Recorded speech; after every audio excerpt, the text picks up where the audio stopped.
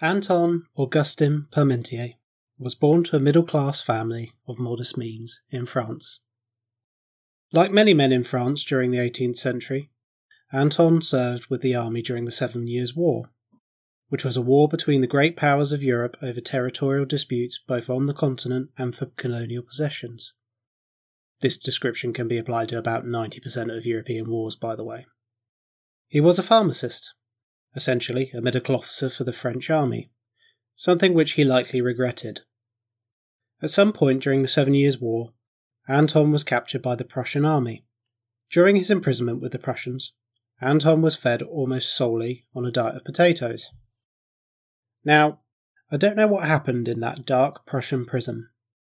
Maybe Anton ate too many potatoes, so he became a potato-powered superhero. Or maybe he developed a relationship with a potato, as they were his only social contact during his time with the Prussians. I mean, I'm not saying that Anton made love with his potatoes, but if there was anyone in history who did, it'd be this guy.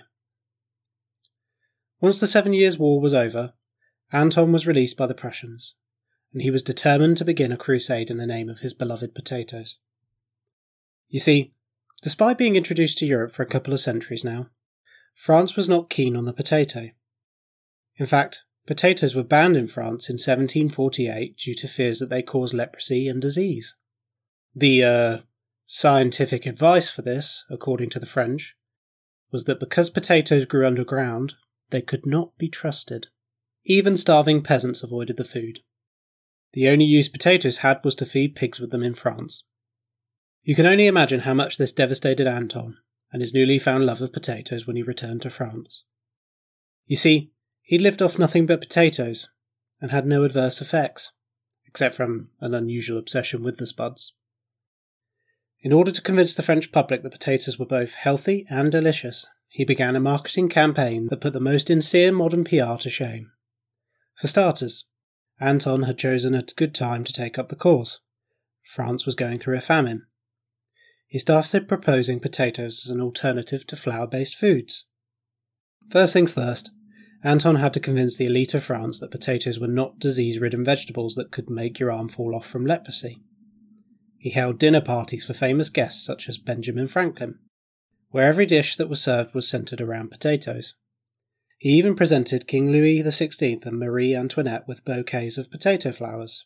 And yes, this is the couple who lose their heads in the French Revolution later on. This apparently led to Marie Antoinette wearing the flowers in her hat. Clearly it shouldn't have been let them eat cake, but let them eat potatoes. And yes, I know that quote is a myth. Well, Anton's hobnobbing with the powerful of France was pretty successful. The Paris Faculty of Medicine declared that potatoes were edible, and the ban on them was repealed. The problem was that most of France's population wasn't the educated elite, but suspicious peasants. We're talking about a bunch of people that asked the Royal Army to help hunt a wolf-dog hybrid monster that was killing locals in the south of France between 1764 and 67. These guys weren't just a little stitious, they were superstitious. Anton decided that publicity stunts weren't working, so he needed to do something a bit more duplicitous. King Louis had given him a large patch of land in 1781, which, surprise surprise, Anton used to grow potatoes. However, Anton rather shrewdly placed guards around the potato farm in order to trick people into thinking that his potatoes were very valuable.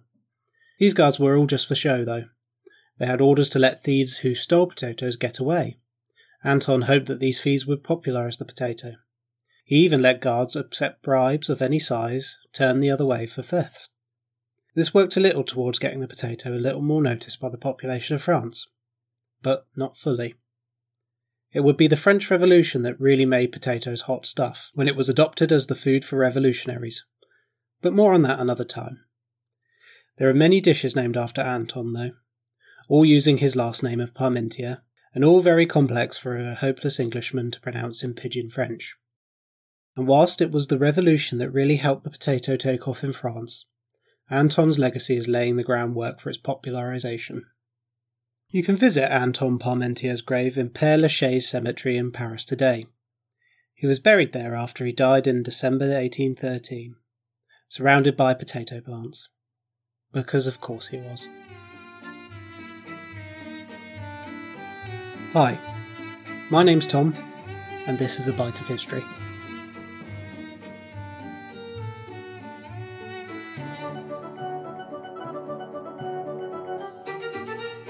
Episode 3, Humble Beginnings.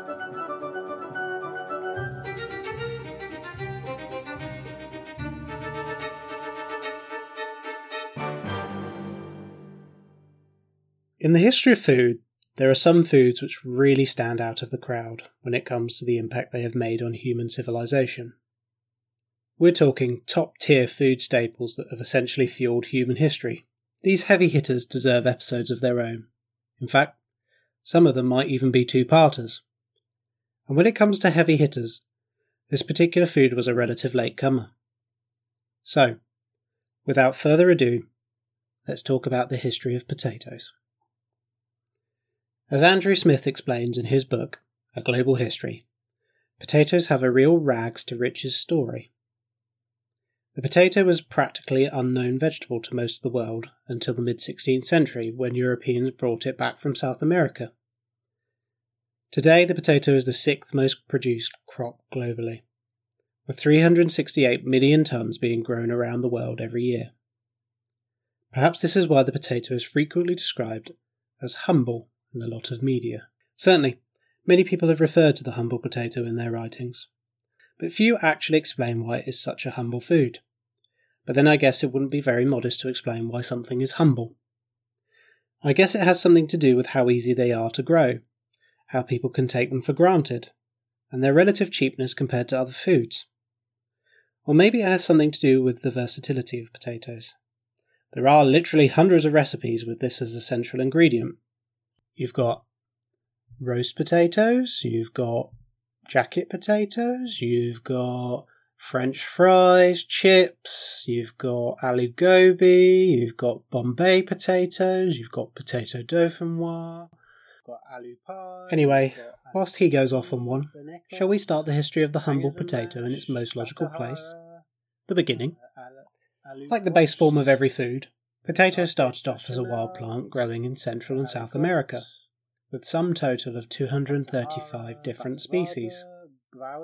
The first human interactions with the potato would have begun around 14,000 years ago, when the hunter-gatherers first foraged the vegetable. It's theorized that potatoes were domesticated around 10,000 BC by Andean farmers. The Andes Mountains don't have a lot of fertile soil or flat lands, so the Andean farmers had to create terraces on mountain sides to grow crops. One of the most important of these crops was the Solum tuberosum, the common potato. And damn, these pre-Columbian civilizations had really discovered a winner. Potatoes thrive in high altitudes and arid climate, which was perfect for the Andean biome. They have a short growing season, taking between 70 to 120 days. They're super easy to cultivate and harvest. I can attest to this myself. You just stick a spud in the soil, water it a bit if it doesn't rain, and then once it's flowered and the plants have died, you pull them out of the ground. In terms of difficulty, they're down there with the cress you grew on cotton wool during your first few years at school. Potatoes also have a pretty high yield. One plant on average grows around 2 kilos of spuds. That's about 4.4 pounds if you're still stuck in last century's measurements. And nutritionally, potatoes aren't too shabby either. An average potato contains 110 calories, high amounts of potassium, vitamin C, iron and zinc. Plus if you eat the skin, they're a good source of fibre too. It's no surprise that once the Incans emerged in 1200 AD, forming a small kingdom and absorbing the local Andean civilization, that they adopted the potato. Paparillana. Hey Tom? Yeah? That probably stopped being funny about a minute ago, and we get the point, there's a lot of dishes that contain potatoes, so could you stop now? Oh, yeah, sure, sorry. Anyway, over time, the Incan kingdom became the Incan Empire, and by the 1400s, it stretched from modern-day Chile to Colombia on the western side of the Andes. This saw the importance of the potato as a staple food increase, as it reached the 9 to 15 million people of the empire. Unfortunately for the Incans, they only had about a century to enjoy their empire before Italian explorer Christopher Columbus, air quotes, discovered America. Even though hunter-gatherers crossed the Bering Straits between Russia and North America about 12,500 years before. And let's not forget the Vikings visiting Greenland and Canada about 500 years before as well. Which is why you won't find Columbus in the Guinness Book of Records. Yeah, I'm more of a Marco Polo fan when it comes to Italian explorers. Anyway, after Columbus found America in 1492, the Spanish didn't waste any time. They conquered Mexico and destroyed the Aztecs by 1519, before sending their first attempted expeditions into Peru by 1522. On the hunt for Incan riches such as gold and jewels, the Spanish essentially conquered Peru by 1532, although the Incas would be around in some form or another for a few years after. The Spanish quest for riches may have been for gold, and all the usual things you'd expect, but they discovered a treasure in Peru that would change the course of history: the potato. Most of the limited accounts of the first Spanish encounters with potatoes show a begrudging reluctance to eating the potato after seeing natives consuming it. But after some time, the Spanish were impressed by the easiness of farming potatoes, and how long they could last in storage. This led to their usage for food stocks on Spanish ships, where the large amounts of vitamin C in potatoes would have been handy fending off scurvy. Of course, if potatoes were being taken on board ships, then it wouldn't be long before they ventured into European ports, and for the first time in history, the potato left the Americas. The potato didn't see much success in Spain or some other European countries. The farmers found it difficult to grow. The Andean variety of potato just wasn't that well suited to European climates. In the equatorial regions of Peru, the potato had a nice consistent 12 hours of sunlight throughout the year. Europe, however, had pretty variable daylight dependent on the season. Long summer days confused potato plants, which was a problem because they favoured the warmer months. Instead, the spuds tended to grow in the autumn, which would be fine if it wasn't too close to winter where the potatoes would freeze. The potato was proving a bit of a Goldilocks for Spanish farmers. They couldn't get the conditions just right. And so, the potato continued in Europe for the next few decades. It looked like the vegetable would be a failed experiment, but we know this isn't the case. Hell, McDonald's have created a modern-day empire based off their potato fries. So what happened to change the potato's fortune? Well, Ireland happened. You see, Ireland was the perfect place for the potato to grow. Well, outside of South America anyway. Autumn in Ireland was frost-free compared to the rest of Europe, and the vegetable was able to adapt far better to the climate. And this is why Irish people have to put up with potato jokes. What's more difficult to answer is who introduced the potato to Ireland. Our first candidate is potentially the person you immediately thought of when it comes to introducing potatoes to the British Isles, Sir Walter Raleigh. Raleigh is often credited for introducing tobacco and potatoes to Britain. Smoking and fries. He did wonders for the nation's health. I've seen plenty of sources claiming that Raleigh planted potatoes on his 40,000 acres of land near Cork in Ireland. Furthermore, there's an entertaining tale involving potatoes, Queen Elizabeth I, and Raleigh. The story goes that Sir Walter presented the Queen with potatoes as a gift from his voyages to America. Elizabeth, being excited to have such an exotic food in her larder, decided to host a feast. The problem is that Elizabeth's cooks had never handled a potato before, and Raleigh hadn't left her instructions on how to prep and cook them apparently.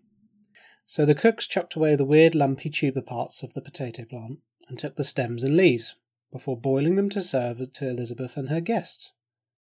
Unfortunately, the stems and leaves of the potato plant are poisonous, so Elizabeth and her guests got pretty ill and vomited all over themselves at the feast.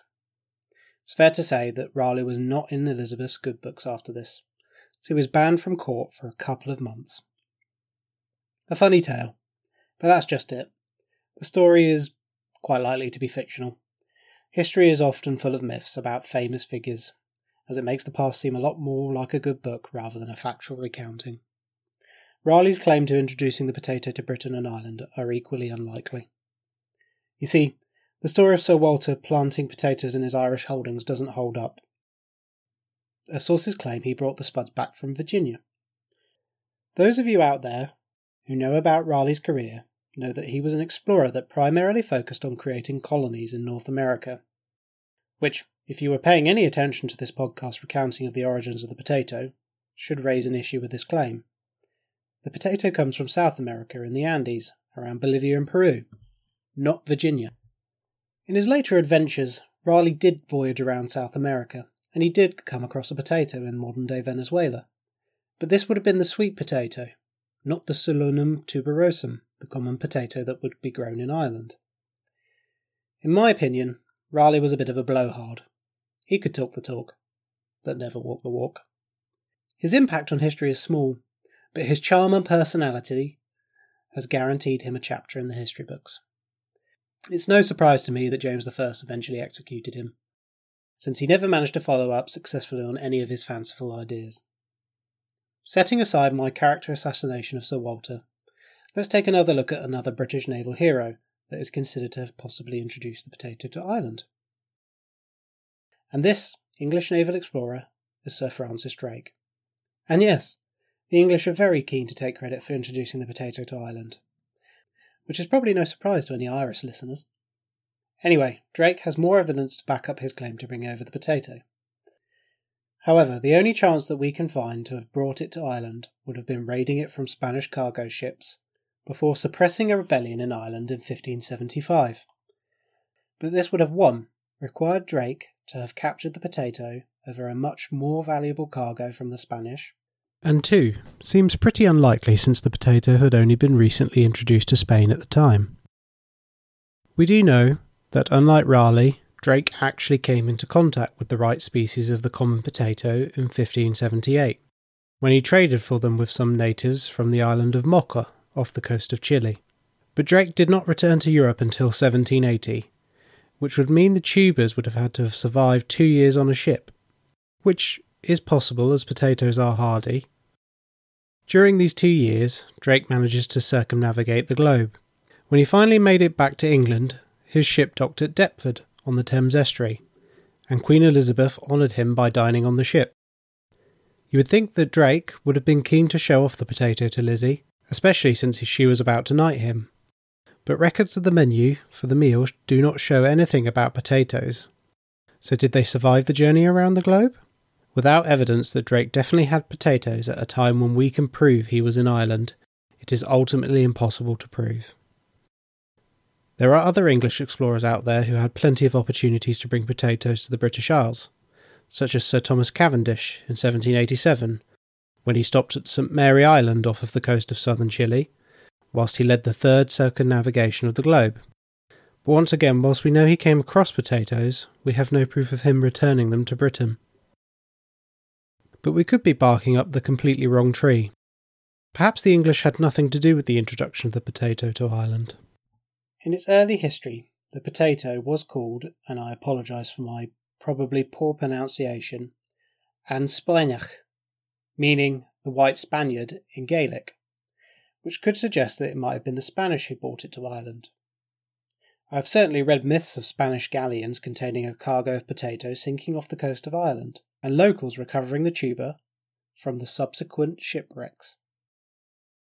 It is equally plausible for Irish traders to have obtained potatoes from Spain via France, but once again, there is no historical evidence to prove this. So, who introduced the potato to Ireland remains a mystery. However, we can state quite confidently that it had nothing to do with Sir Walter Raleigh. This remains a myth which even some historians mistakenly believe today. I suppose it doesn't really matter to us who had the bright idea to grow potatoes in Ireland, but whoever it was certainly changed history. The potato flourished in Ireland, slowly becoming a staple for the country by the 1800s. This was handy because most rural Irish farmers were stuck renting land from local lords. This meant trying to produce the biggest yields possible for the smallest amounts of land. And boy, the potato was up to the task. A family of 6 could have a nutritionally sufficient diet based off of 1 acre of land cultivated with potatoes and just 1 cow for milking. Anything else that the family grew was extra, which could be sold. It's unsurprising that between 1718 and 1841 the population of Ireland doubled from 4 million to 8 million. Ireland became the staging ground for the potato's invasion of Europe. It gave farmers time to weed out the varieties of tubers which were more resistant to European climates. It first moved to the Low Countries, such as the Netherlands and Belgium, in 1650, then to Germany, Prussia and Poland in the 1740s. Finally, Russia a century later. If you recall at the beginning of the episode, we spoke of Parmentier and his fight to convince the French that potatoes were acceptable for our consumption. Well, it wasn't just France where the potato had an image problem. All across Europe, people were unsure of the vegetable. It was ugly, grew in the ground, and it came from an uncivilized bunch of barbarian cultures from the New World. Surely it was not fit for consumption. It was the superstitious lower classes which in particular rejected the idea of eating potatoes. Meanwhile, the upper classes began to see the potential benefits of a very high-yield crop. It has been said that Frederick the Great of Prussia saw the benefits of potatoes for his subjects, and began trying to overcome the prejudice towards the crop. In Britain, the Royal Society recommended the cultivation of potatoes to the government, but it had little impact. Catherine the Great ordered Russia's serfs to begin growing spuds across the country, but many just ignored the order since there weren't really any consequences for not planting tubers. In the end, it really wasn't the efforts of the upper classes that convinced people across Europe to start consuming potatoes. It was necessity. When your option is eating a potato or starving, you eat the goddamn potato. Necessity, as they say, is the mother of invention. That's probably £1 for the historical cliché jar.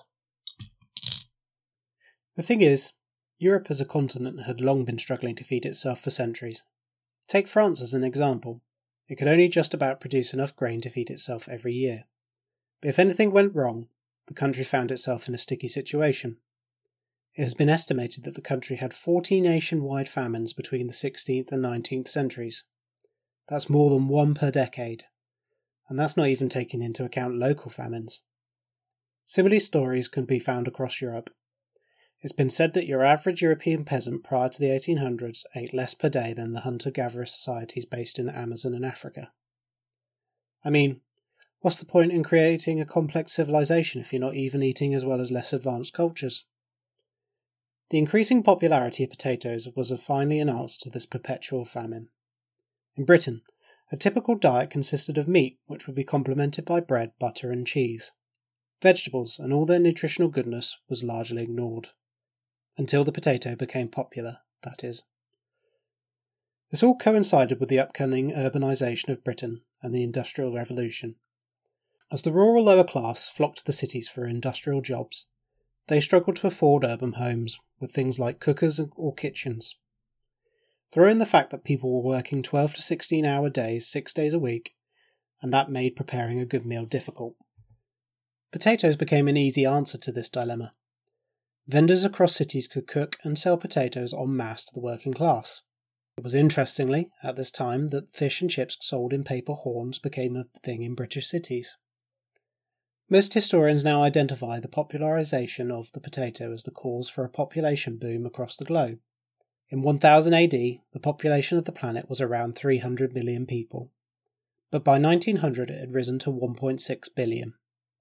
If you look at graphs of the human population for the planet over the last 1,000 years, you will see a sharp uptick around the 1750s, and a rapid increase up until the modern period. As both statisticians and climate change deniers often point out, correlation and causation are not the same thing. Just because potatoes and a population increase occur at similar times, that doesn't mean they relate. But studies are proving this really does seem to be the case. At least partly, anyway. Evidence includes the fact that introduction of potatoes coincides with the growth of many cities, and French military records logging the fact that soldiers who had potatoes as a major part of their diet in the 1800s were in fact taller in comparison to their 1700 counterparts who wouldn't have eaten potatoes. One study believes that potato is responsible for about 25 to 26% of the population growth in the Old World between 1700 and 1900. In short, that could mean somewhere up to 250 million additional lives could be sustained because of the potato. Whilst the potato cannot take all the credit for the major increase in the population around the world, it can certainly claim to be the very first step in this food revolution. By the end of the 18th century, potatoes had become a staple in the modern European diet. In Ireland, 40% of the population ate no solid foods other than potatoes, and estimates for the Netherlands, Belgium, Prussia and Poland sit between 10 to 30%. As impressive as this is, reliance on one crop has its disadvantages, but that's a story for another day. For now, I will wish you a very Merry Christmas and hopefully a more prosperous year in 2021. See you again in the new year for part 2 of the history of the potato, where we will explore the potato famine, the introduction of the potato outside of Europe, and discuss more recent trends for the vegetable.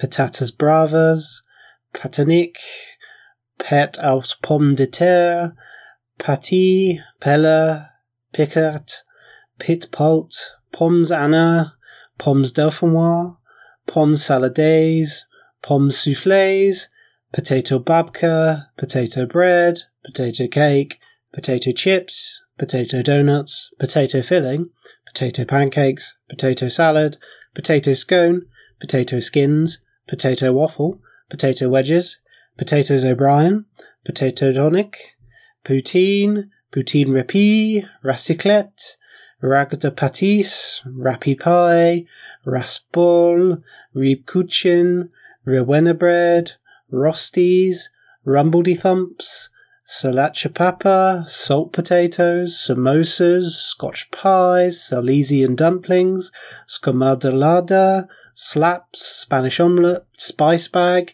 stampot, stargazy pie, steak frites, steak flask, stomp, stovies, sweet and potato casserole, sweet potato chips, salazlot, tartiflette, tache manjab, tater tots, tombette, trinxat, truffade, batavada, Woolton pie, exorgo momi, and zipuli.